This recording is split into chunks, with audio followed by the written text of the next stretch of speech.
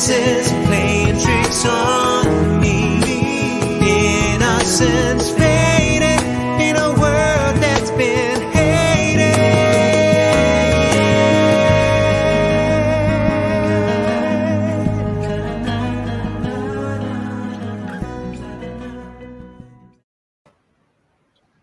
Alex, Hey, welcome, my I friend. love the song. I love the song that you started the interview with. You recognize it. Who wrote this? I think it's somebody who is wearing a purple shirt Right now?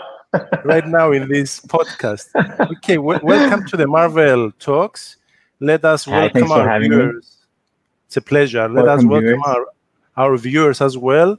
We have as my guest. I'm very, very happy to have Alex Economou with us on this new Marvel Talks episode.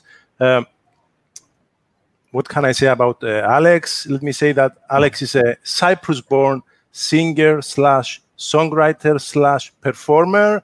He's a Berklee College of Music graduate who went on to win the Voice Department Achievement Award, right? Along with a scholarship from Berklee.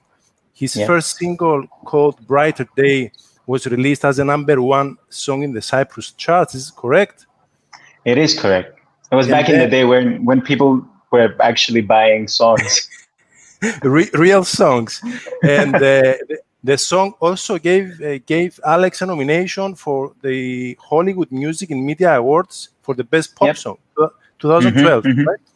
Alex worked with some of the biggest names in music in the US and in Greece. And he was also a finalist on the popular talent show, The Voice. I think the first Voice in Greece, right? Yeah. He also played the role of Augustin, I think it's Magaldi. Agustin Magaldi. Agustin Magaldi in the Evita musical. And you also cooperated with George Theophanous, and you played in Terata 40, that was in Greece. That's quite a diverse portfolio you've got there. Did I miss anything out, Alex? I think you missed the only one award that I won in 2013, the Best Jazz Artist of the Year from the Artists in Music Awards. I was in Los Angeles. That was something you missed. That wasn't one to me. That's a really honorable award. So congrats for that as well, Alex. Thank you so much. Let me start by asking you, so that I know, how was the lockdown experience for you during the COVID? How did you experience the whole situation, the madness? It was madness, actually. It was, I don't know how other people reacted to it. At some points, I was very happy doing it. And at some points, and some other points, I was very, it was unpleasant. You know how it is. It doesn't feel very nice being in a lockdown, not being allowed to walk outside of the house. You have to send a message to the government to be, hey, Dali. That's my dog. Hi, Dali. At least I had Dali. Dali is my dog. He's amazing. He kept me company during those days. But it's going back to the conversation. It was a time that it actually helped me to sit down, relax, get out of all the craziness of the everyday life, and having the time to think about what do I want to do next? What's the next project? What do we do now? What if the lockdown never stops until you don't know when? So it gave me a lot of time to think. It gave me a lot of time to do things in my house, which I actually enjoy very much doing. And I think it made me relax and realize that life doesn't have to be so fast-paced and so such a routine every day, the same thing. We can take our time and do our things and enjoy our lives, because that's the only life we get to live. Are you mostly an introvert or an extrovert? Where would you place yourself? Depends on the time period of my life. During this period, I'm an introvert person. I like staying at home. I like cooking. I like playing music. I like writing music. I like spending time, with my dog, with my friends. I don't really like going out a lot this time of my life. It changes every now and then. Since you mentioned writing music, that was my next question.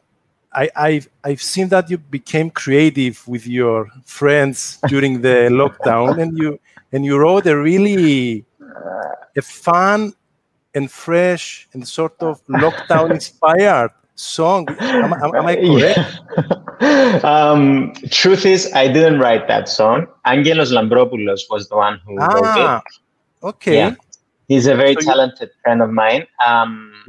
It's the first time we worked together. Yeah. And it's playing in the background. Let's hear it. Okay. So Angelos Lambropoulos wrote it, right?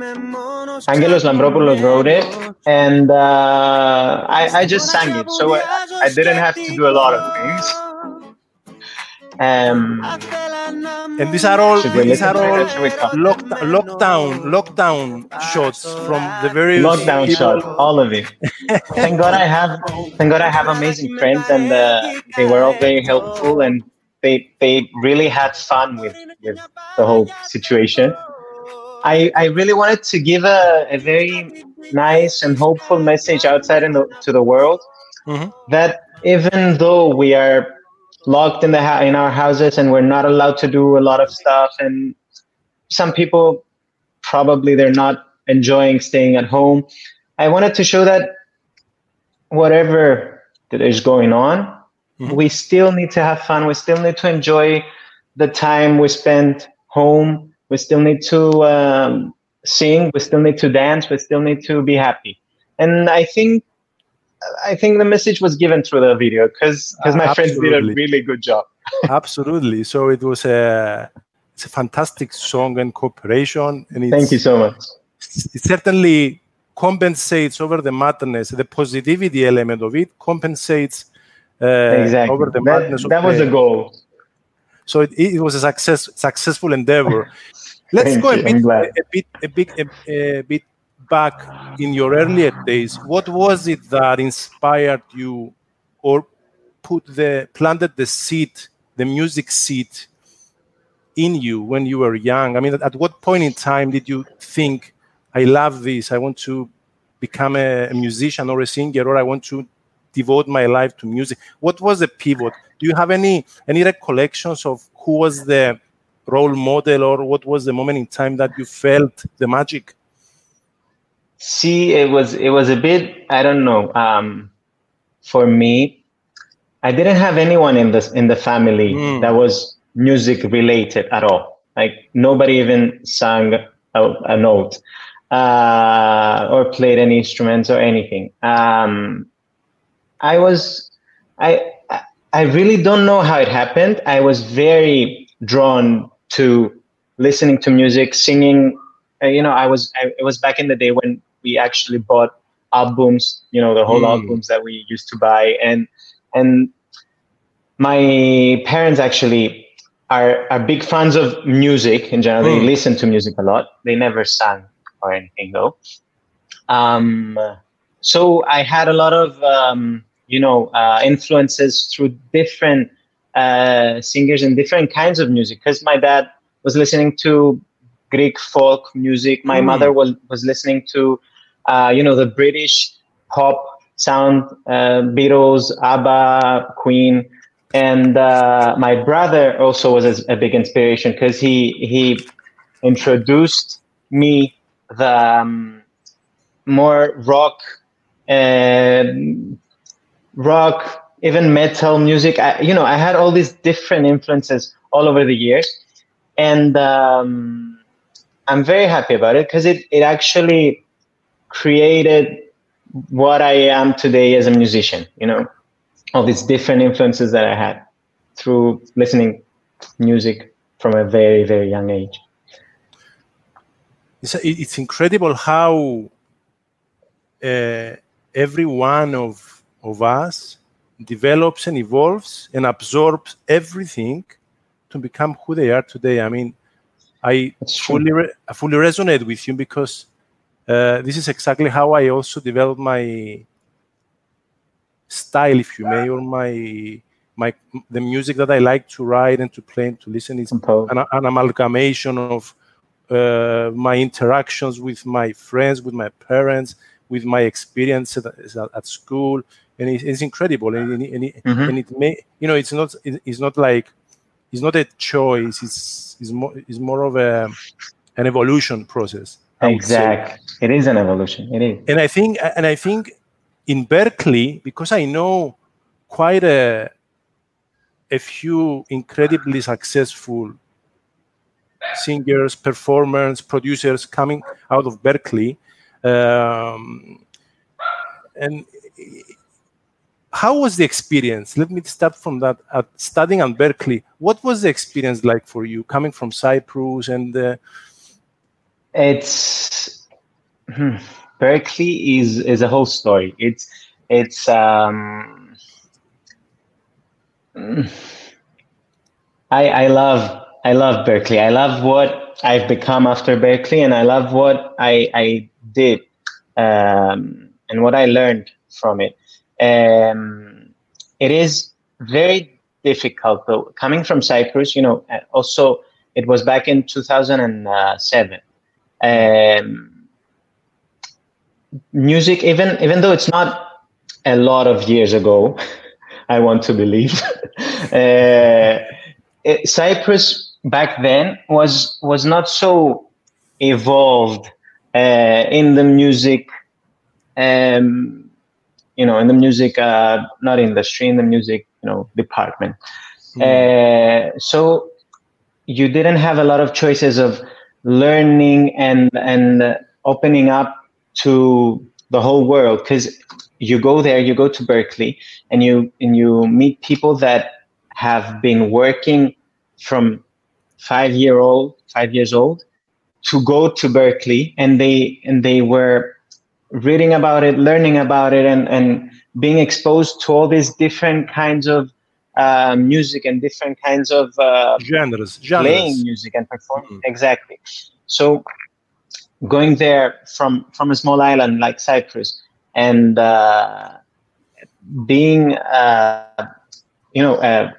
watching, I remember the first week, the orientation week, they do the orientation week, and they actually show off how good they are, and they're having concerts and having their best singers singing on stage, and having their best musicians playing on stage, and showing you how good of a school it is.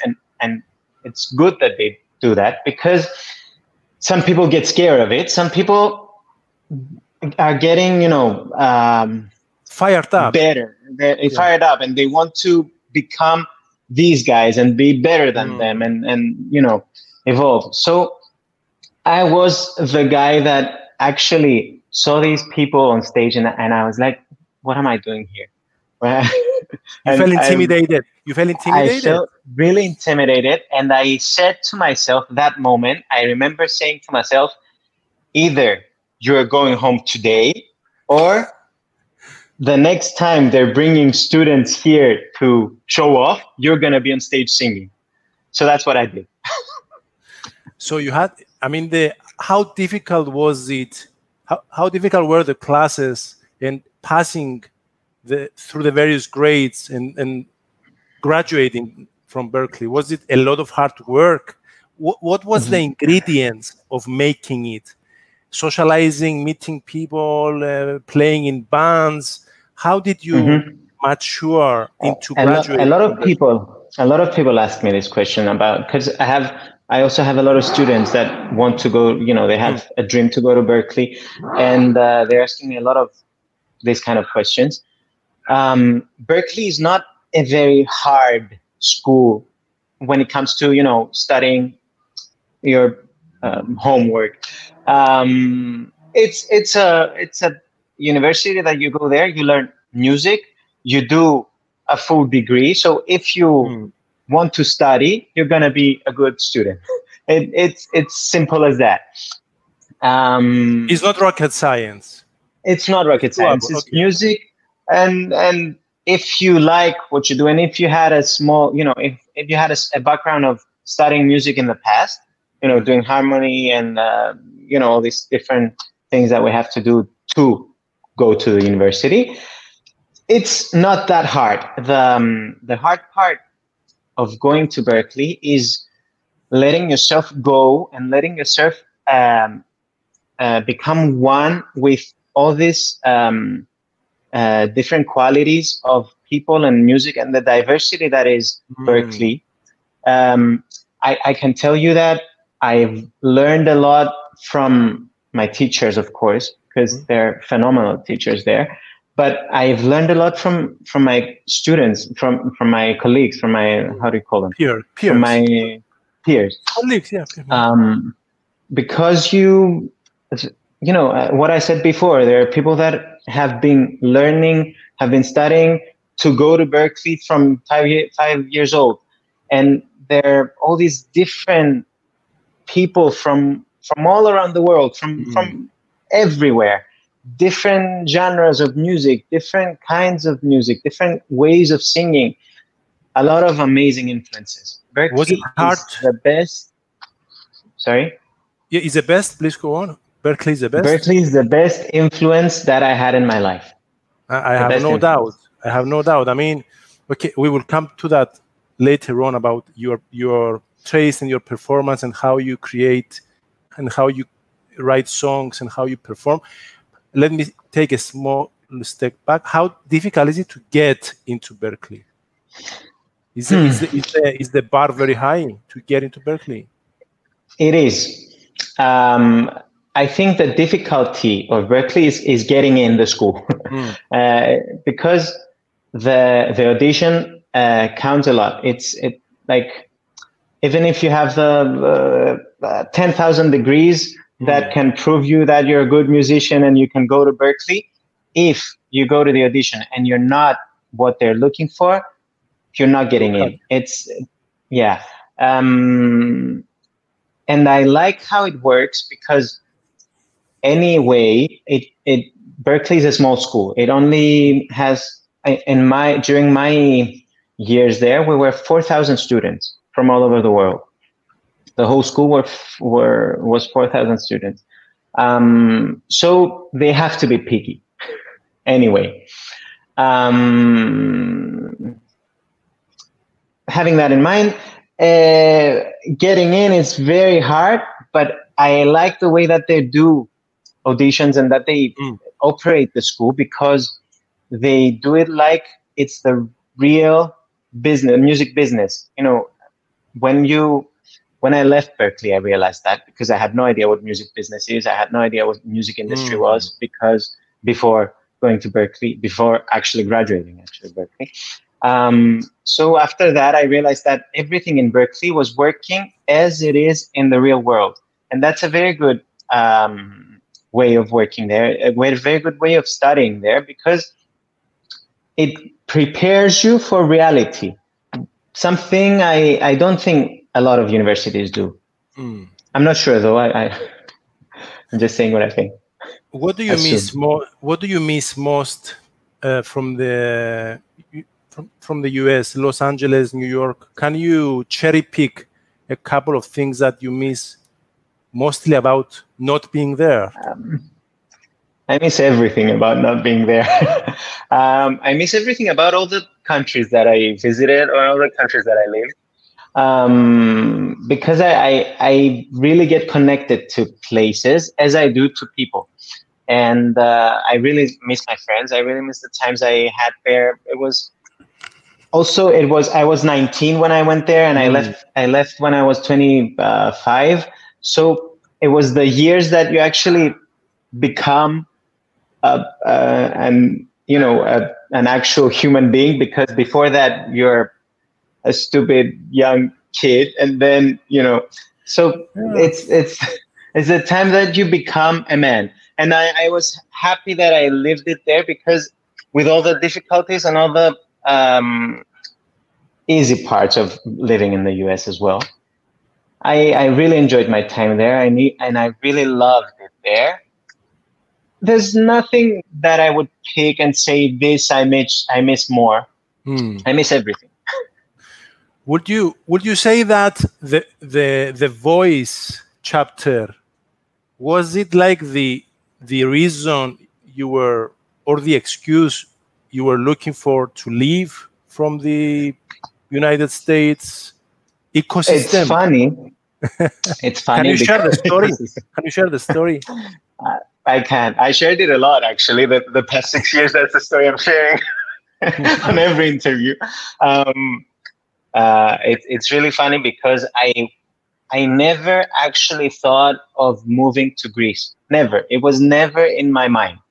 And at that time, I never thought of moving out of the US either. So it was some, I don't remember when it was exactly. I really don't remember when it was exactly. Probably September in 2014. And Must be, yeah. a friend of mine, which is a famous singer right now in Greece, I don't know if I can say her name, she came to visit me in New York. She stayed at my place and she said, dude, The Voice is happening in Greece and you need to go. And I'm like, I was in New York for 6 or 7 months back then. And it was a time that, New York is a very difficult city, a very, very difficult city, but it's also an amazing city.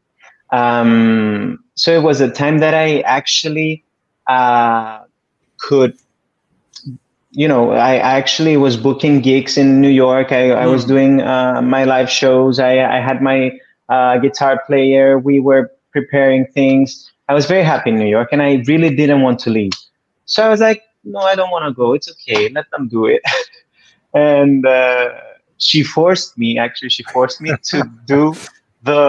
to fill up the form, online.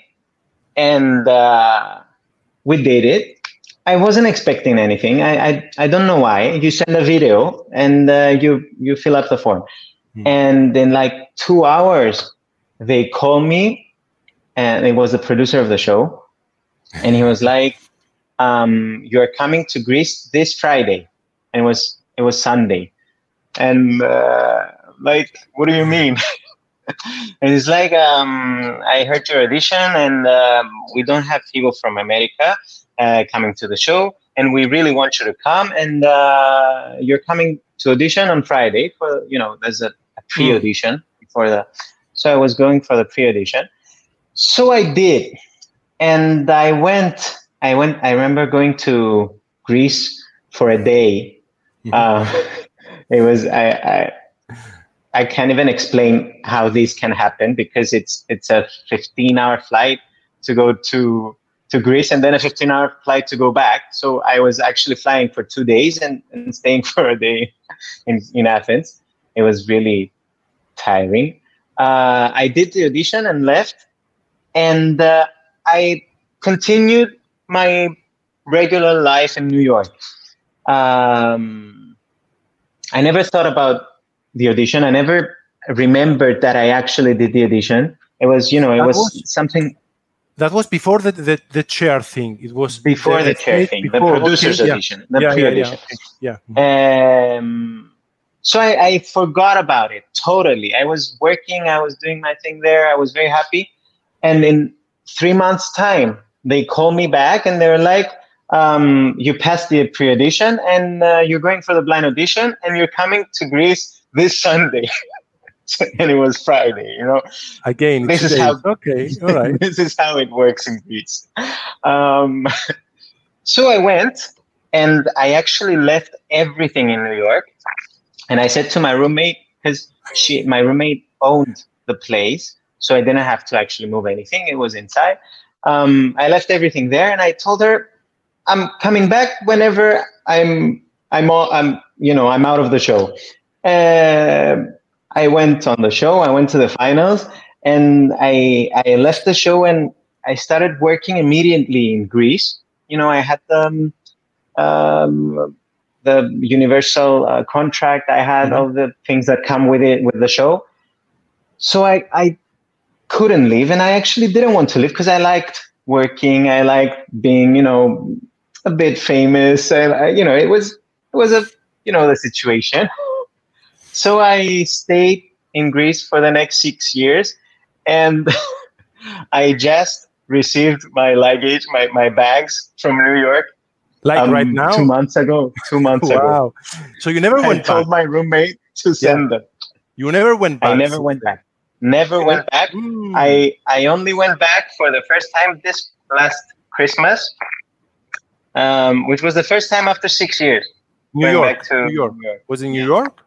Mm-hmm. How was it a good experience, a good sort of connecting with the past? It really was good.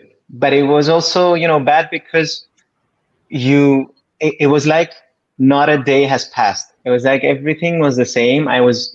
Because I went there for 15 days, so it was a bit much for vacation. So I had the time to live New York and to actually believe that I still am there and I'm still living there.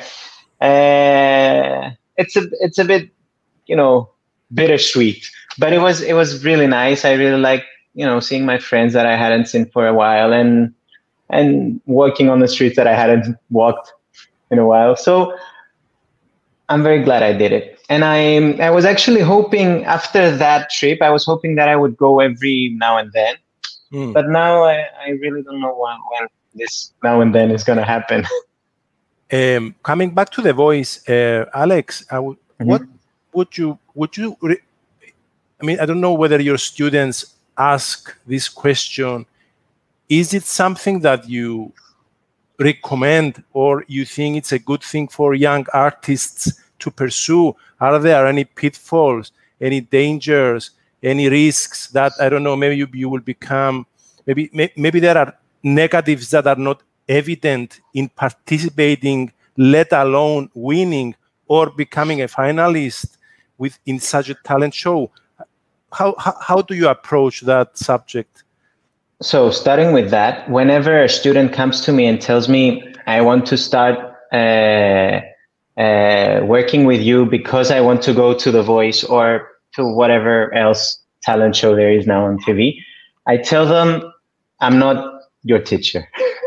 Because I want my students to care about becoming good singers first, and then caring about becoming famous. Because this talent show, reality TV thing is always giving us the idea that I'm going to be on TV, I'm going to be famous, I'm going to have all these people following me and all these people taking pictures. You know, it's all these things that sometimes they can actually make us, you know, feel, wow, that would be amazing. But on the other hand, if you are not, if you don't have a goal for music, and if your goal is becoming famous, I don't support this. I support music first. So having that in mind, that's very interesting. Yeah, I have students that want to go to The Voice, but this came afterwards. You know, we have been working for a couple of years now, and now they want to do this as a you know, the pivot point of becoming, of booking better gigs, and then, you know, being able to be more known to other people. This I can support. So the advice I give to these people, to my students that want to go to talent shows, is that anyone can do this. Anyone can go on a talent show. Just keep your attitude, keep your identity as a musician, as a vocalist, as a singer. And, you know, television is something that can change things and can change people, because it's it's something that you go on, and there are rules that you have to follow. Some people don't know this. It's not a bad thing. It's just you have to. Sorry. There are rules while you're in the game or after you leave the game. What do you mean? It's a TV show. It's a TV show. Yeah. So the producers, of course, want to make money out of it. It's not that they care how famous I will become. They care of how famous the show will become, and that's a good thing for them. I'm not saying it as a bad thing. Whoever makes a project wants that project to succeed. But being a singer that has the dream to become famous and sing on big stages and sing with big names and stuff, it makes you forget about the project, and it makes you forget about how you have to follow the rules and how you have to, be on television and do. I don't want to say a lot of things that can sound weird. It's not weird. It's not something scary, and it's not something difficult. It's just that you have to be yourself. You have to follow what your heart tells you, sing your heart out, be the best you can be, and let everything work for you. Don't care about becoming famous. Care about showing who you are and showing your music, showing who you want to be. That's clear. Last question. Is the voice process of elimination, let's say, do you feel that it's a meritocratic and it's a process that actually promotes the better talents compared to, let's say, X Factor, which is X Factor, maybe it's a different animal and different model, or there are other parameters in play there as to who proceeds, who doesn't proceed? It's a big chapter, this one.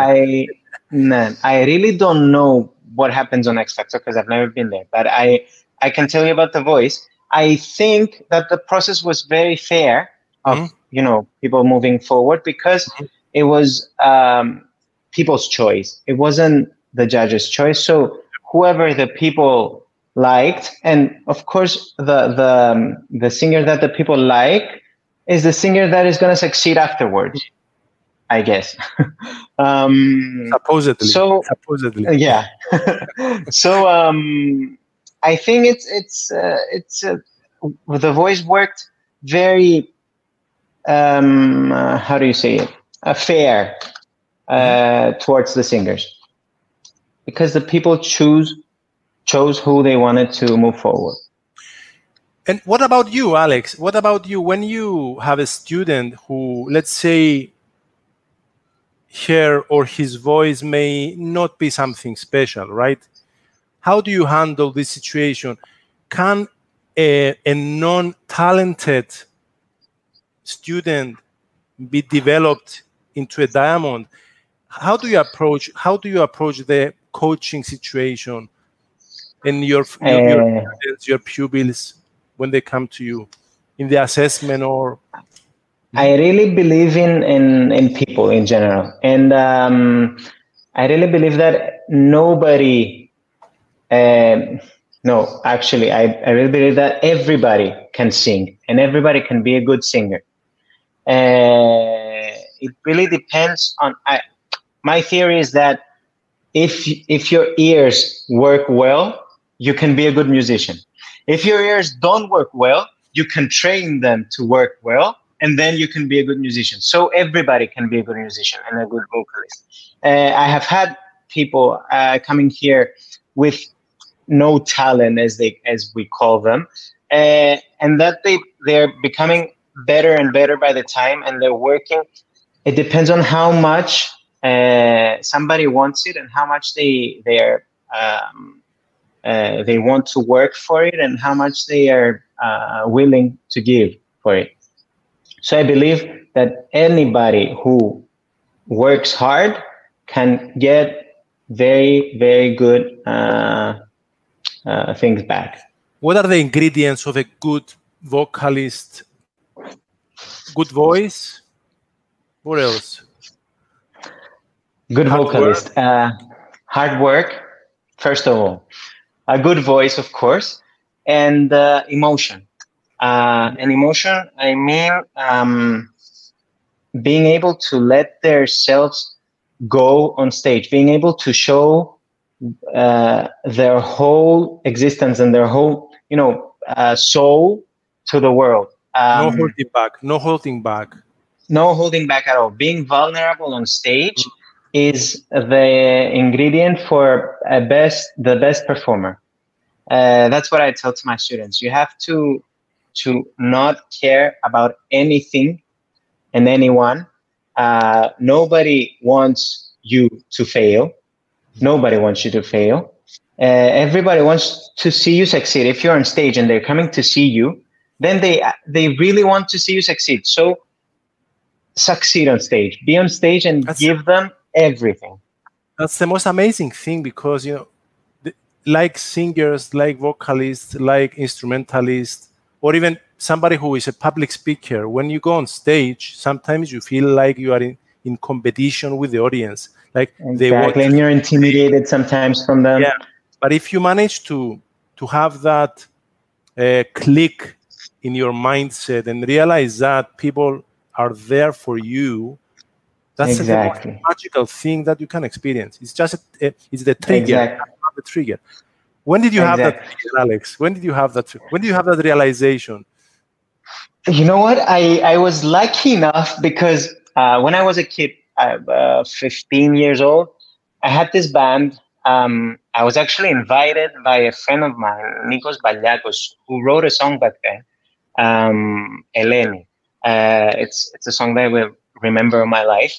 He wrote it and he invited me to sing it with him. So we did that, and the song got viral through, mobile phones in the schools and everywhere in Cyprus. Everybody knew that song. And we created a band together, and we sang in, small places in Paphos and around here, Limassol. And for some weird reason, I was very loose on stage. I was able to connect with the people, and I was able to speak with them and enjoy being on stage. And that's, I think that this has helped me a lot, because I never stopped enjoying being on stage. And I think that when you stop enjoying being on stage, you're not a good performer. You're not. If I really believe that whatever you feel on stage, everybody from the audience can feel it too. So if you're enjoying it, they will enjoy it. If you're bored, they will get bored. If you're not enjoying it, they will not. Which also gives me a pass to ask about the bread and butter of a musician, let's say, in Cyprus today. How does somebody who wants to make it, who wants to make people listen to his or her music, who wants to succeed in the entertainment industry, survive and thrive in the small economy and the small industry of Cyprus? Is it possible at all? What kind of compromises you need to do? Too many questions. As I think Cyprus doesn't have a big music industry, or even doesn't have a music industry at all. So unfortunately, for a musician to make it, he thinks that he has to leave the country and go probably to Greece or anywhere else in the world. It's to make it in Cyprus. I think you just have to work hard and have a band and perform live shows. Live shows are everything in Cyprus, and there are a lot of live shows, and there are a lot of live singers that are amazing in Cyprus. For some weird reasons, people in Cyprus sing really well. So I really think the way to make it and thrive and become somebody in Cyprus is to perform live, a lot of live shows. I really want to change this, though. I really want to make Cyprus a place with music industry. And when I say I mean as musicians, the musicians of Cyprus, should work on creating something in Cyprus that could help actually musicians, because we really have very good, how do you call it? We have very good musicians that can actually become something. There are great musicians, but even if you take Cyprus as a geographical location, it can become a hub for perhaps bands coming here to record albums. I don't from know, Israel, from Greece, from everywhere. It can be an incredible location to bring people from all around the world to get creative, record albums, believe that. Do live gigs, do festivals. Maybe that's a festivals would be a great idea. Actually, I have so many thoughts that I really want to make reality, but it takes time, it takes money, it takes work. So I hope someday I will be able to say that I've helped on creating something in the music industry in Cyprus. That's certainly a really noble mission and an inspiring mission, and it's something that can keep you motivated in the longer term as well. Alex, let me ask you something else about the music industry. Sorry, give me 1 second. I'm coming back. So you also worked in Greece in some really high-profile musicals. You worked with George Theophanos. Aside of the live, which is a must for today, for a band, for a singer, what would you say, I mean, in terms of the music creation and production, what is the secret? Because there are some incredibly talented people who write some great songs. And you are a great songwriter. Some of your songs are incredible. And this is not a compliment. Thank you so much. We can talk about it. But as I'm sure you know very well, writing an incredible song and producing a great album, I think it's not enough by itself. I think the quality of the song and the album, the music, needs something else to be pushed to the stratosphere. Who are the gatekeepers today, Alex, in the music industry? Is it the record labels? I think those are... Who knows? No one knows. Is it the DJs on the radio stations? Do you have any idea who are the gatekeepers? That is a very long conversation. For another podcast. Definitely it's not the music labels that are holding the how do you call them? Exactly. There was a time that the record labels could actually invest on an artist and make him a superstar and create what we see today, like all the big superstars in Greece that are now superstars.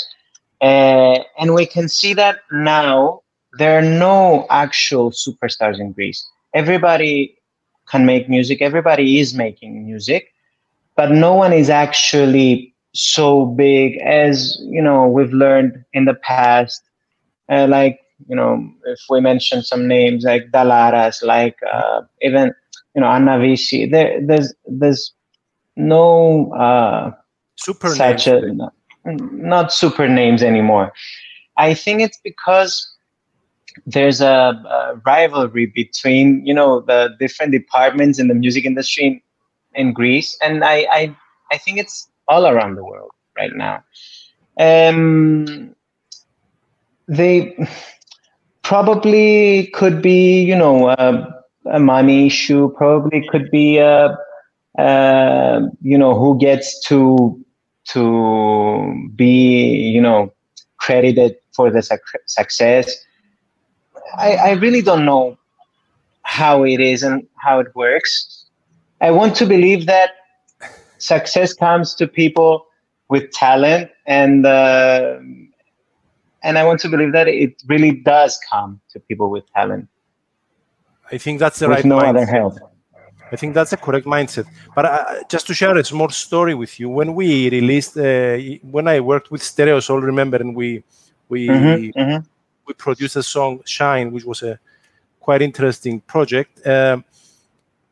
Some people approached either Stereo Soul or the producer, our friend Marios, I think, and they told them that, if you want this song to really fly into the stratosphere of the musical establishment, what you can do is you can pay that DJ or that agent some astronomical amount to play the song at peak hours every day on the radio, and thousands. I wasn't sure if we were going into that. I wasn't sure if we were allowed to go into that detail. But yeah, we're allowed. That's what it is.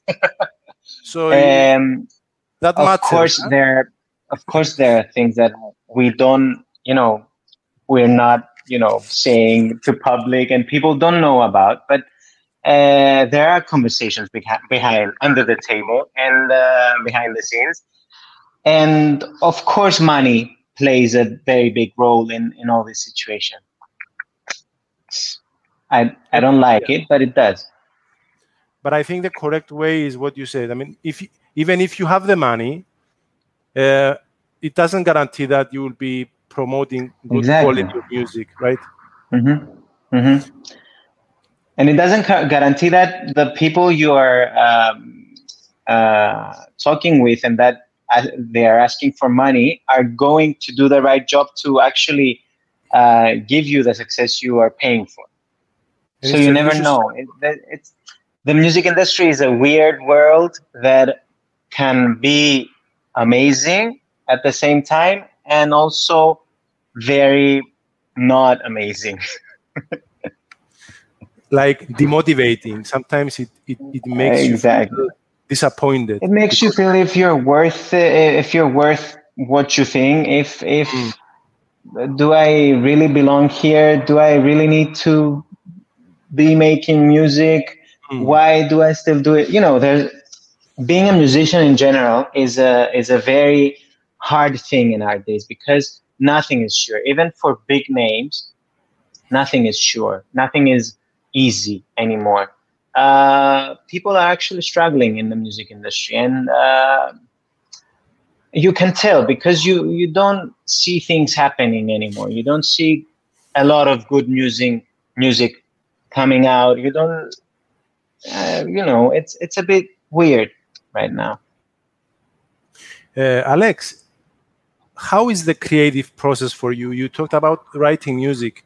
How do you approach? Do you stumble upon a melody that inspires you to turn it into a fully fledged song?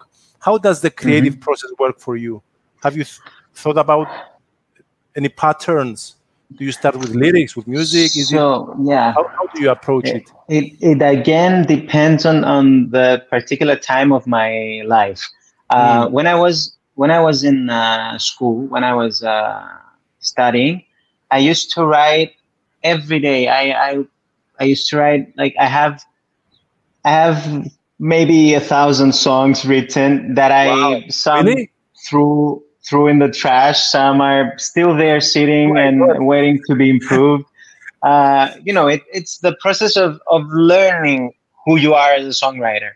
And that's when I started writing. Actually, I pretended that I started writing in the past when I was in school, in Cyprus. But I don't consider myself as a songwriter back then.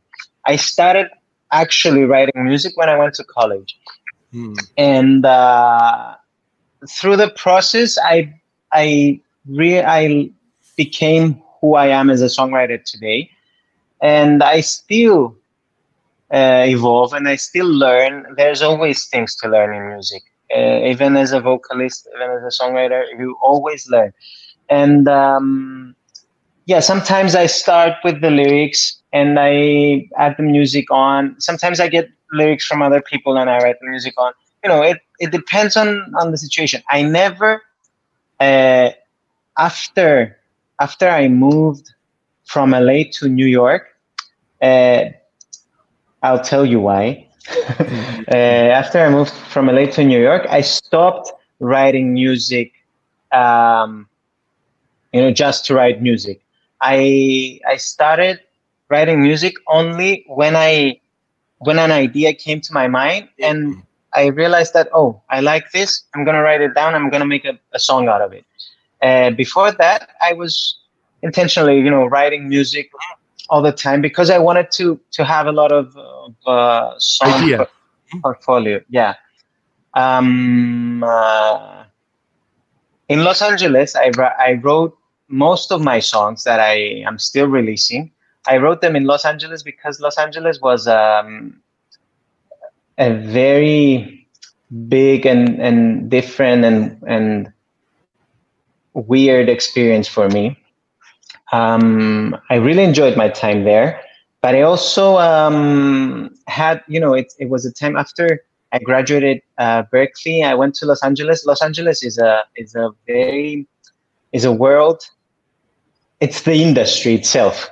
Mm-hmm. So everything is there. So you have to be the industry to be able to make it there. So I had to, it was very weird for me because I jumped in deep water like immediately right after school. So I got intimidated at times. I got very unsafe at times. I felt not worthy at times. So it gave me the opportunity to write some of my most heartfelt songs at the time. And the ones that I really have in my heart and in my mind as the songs that I love that I wrote. Because I was expressing my sorry? Sometimes, was it one of the songs that's such sometimes, a beautiful song? Sometimes was a song. Sometimes was a song that I actually wrote for my life in Los Angeles because it was exactly my feeling. If you read the lyrics, it explains exactly my everyday life. Such a powerful song, and I mean, thank you so much. Without being exposed to the American or the Los Angeles life, I can hardly imagine you have been inspired to write such a song. I mean, it's certainly the product of your exposure there, right? And the emotional roller coaster that you were going through. Exactly that. It was an emotional roller coaster because you really enjoy being there. You really enjoy all that's happening there. I also had I was lucky enough to have a manager back then that was in the industry. He was very, he knew everybody. He would arrange, dinners and meetings with famous people and with famous producers and superstars. And it was this life compared to also the life that I wanted to have and the music that I wanted to make and the music that I was forced to create. And I was, I was a bit unbalanced inside my head back then. So I was trying to put balance and to find balance actually, and to put all my feelings into songs to be able to get out of it for a while. You are a very picky, in a good sense, performer. I've sent you a couple of demos. The only demo that really sparked your attention was Daisy. Can you tell me what was it about that song that sort of attracted your attention and you thought, compared to other things that you've listened to? I'm very curious. First of all, thank you very much for all the demos that you sent. It's my pleasure. It's my pleasure. Daisy, the first moment I heard Daisy, I liked it. And it's also one of my favorite songs that I have released till now. I remember you sent me, the demo with the piano and everything. It was very different from the one that I actually, of course, actually released. I don't know if you're happy about that. You Alexized it. I Alexized it. Yeah. Yes. But it's great. It's great. My wife loves this version. My wife loves I'm glad. your version. I'm glad. Both versions are very good. It had this thing that I really wanted at that time. It was happy, but also it was very emotional. And because I am this person, I'm very emotional as a person, and I really like having all my feelings in front of everyone and showing all my feelings in front of everyone. And I cannot really hide anything. So I really liked how Daisy could be very emotional and very happy at the same time, and hopeful, I think, and hopeful. So it did something in my mind, and that's why I picked it. It's crazy how the stars aligned, and we are having this podcast now because of me sending you that demo. I mean, life is so unpredictable, but it's in beautiful ways, I would say. Sometimes there it is again. Sometimes. Okay, and I'm very happy that we worked on Daisy and that we also shared the stage together, which brings me to the last part of my questions. This Is Me, the show that you organized and you produced with really a great taste and great diligence. It was last year, was it? Last year? It was last year, yeah. In Paphos, and then after the success of the Paphos show, you also organized the show in Nicosia, where I was very happy to have been invited by you to play Daisy together. What was the greatest takeaway for you from that concert, from that experience? So This Is Me was amazing. It was it was a spotlight on my career. I'm really glad and I'm really happy that I have people working with me, especially my manager Alex El-Sabah. He has been working with me for a while now, for 4 years, and all the credit should go to him actually for the shows that I'm doing, because he's the creator. I am just the singer. So I have all the help I want, and I have all the help I need from the people that are working with me and from the people that are around me. And I'm very happy about this.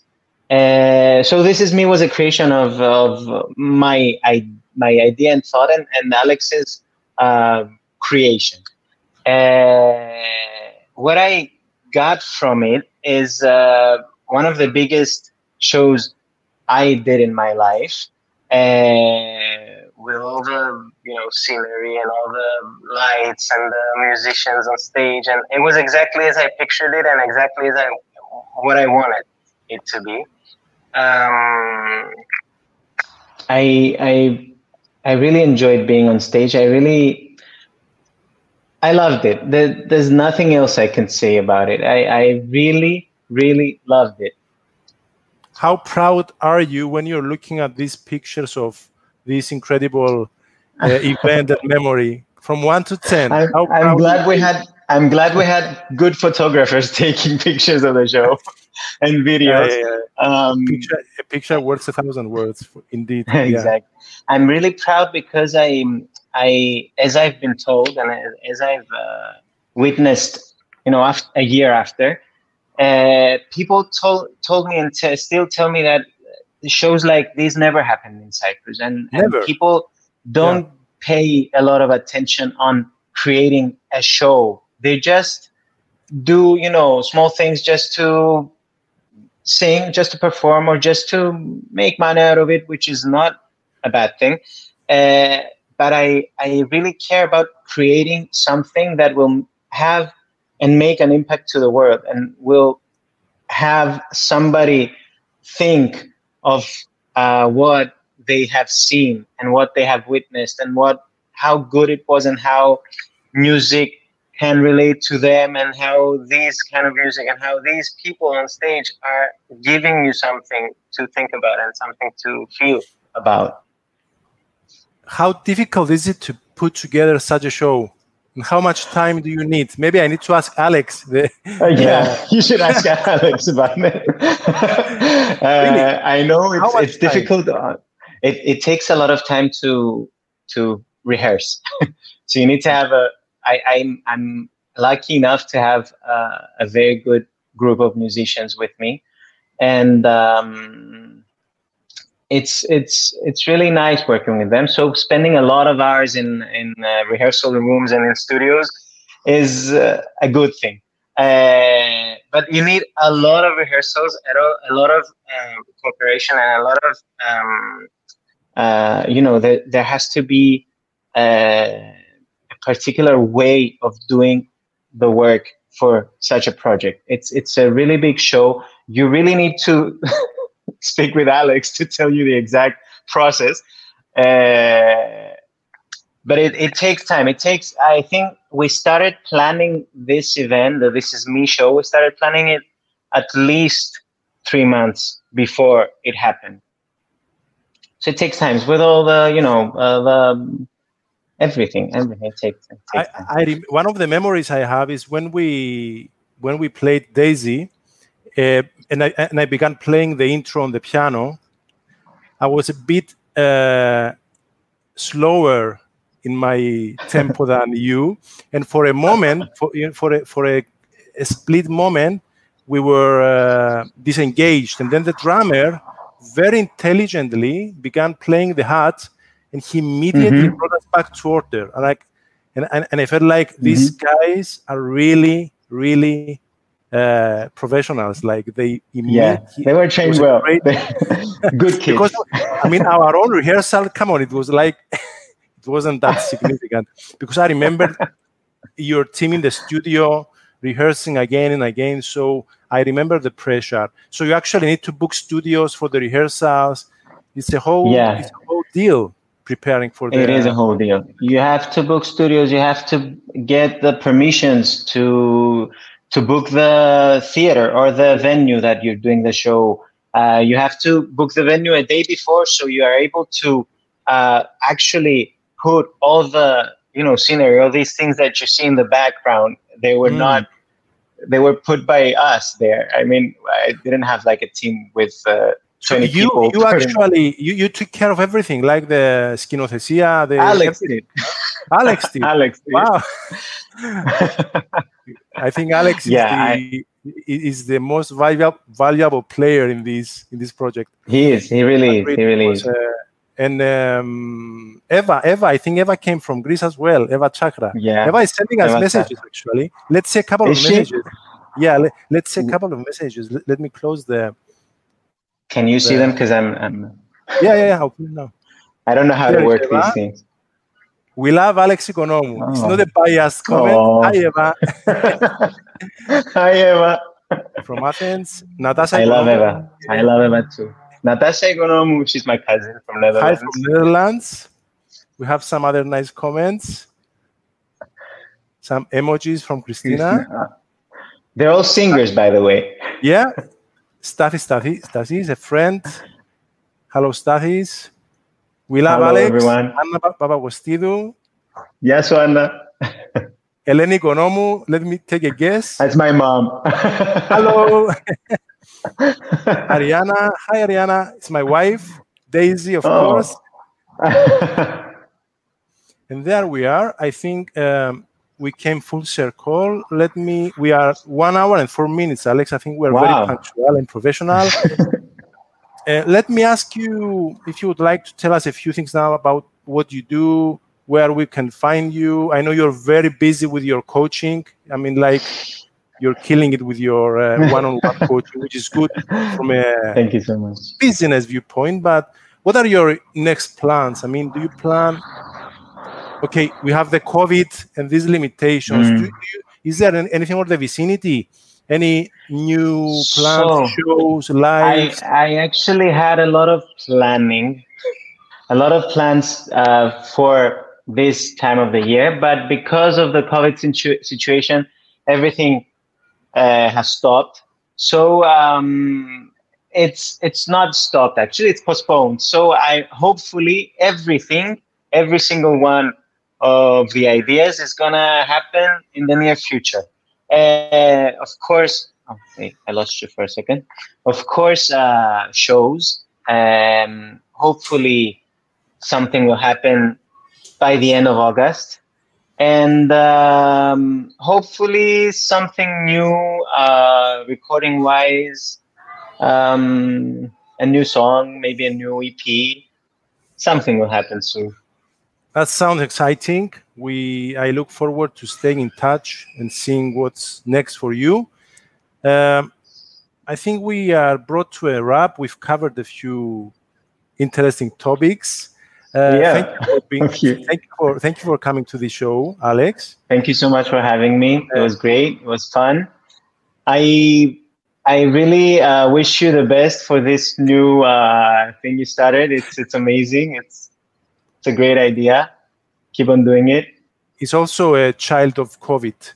You know, it came out of the COVID, the lockdown. So some good things came out of the situation. Of course, a lot of good things came out. And I really hope you to continue creating amazing music and keeping the quality where it is supposed to be. Alex, thank you. Thank you to our viewers as well. Thank you for watching, and we will be back with the next episode soon. Take care. Bye, Alex. Ciao. Bye-bye. Where have you been? I've been staying up all night. This can't be right.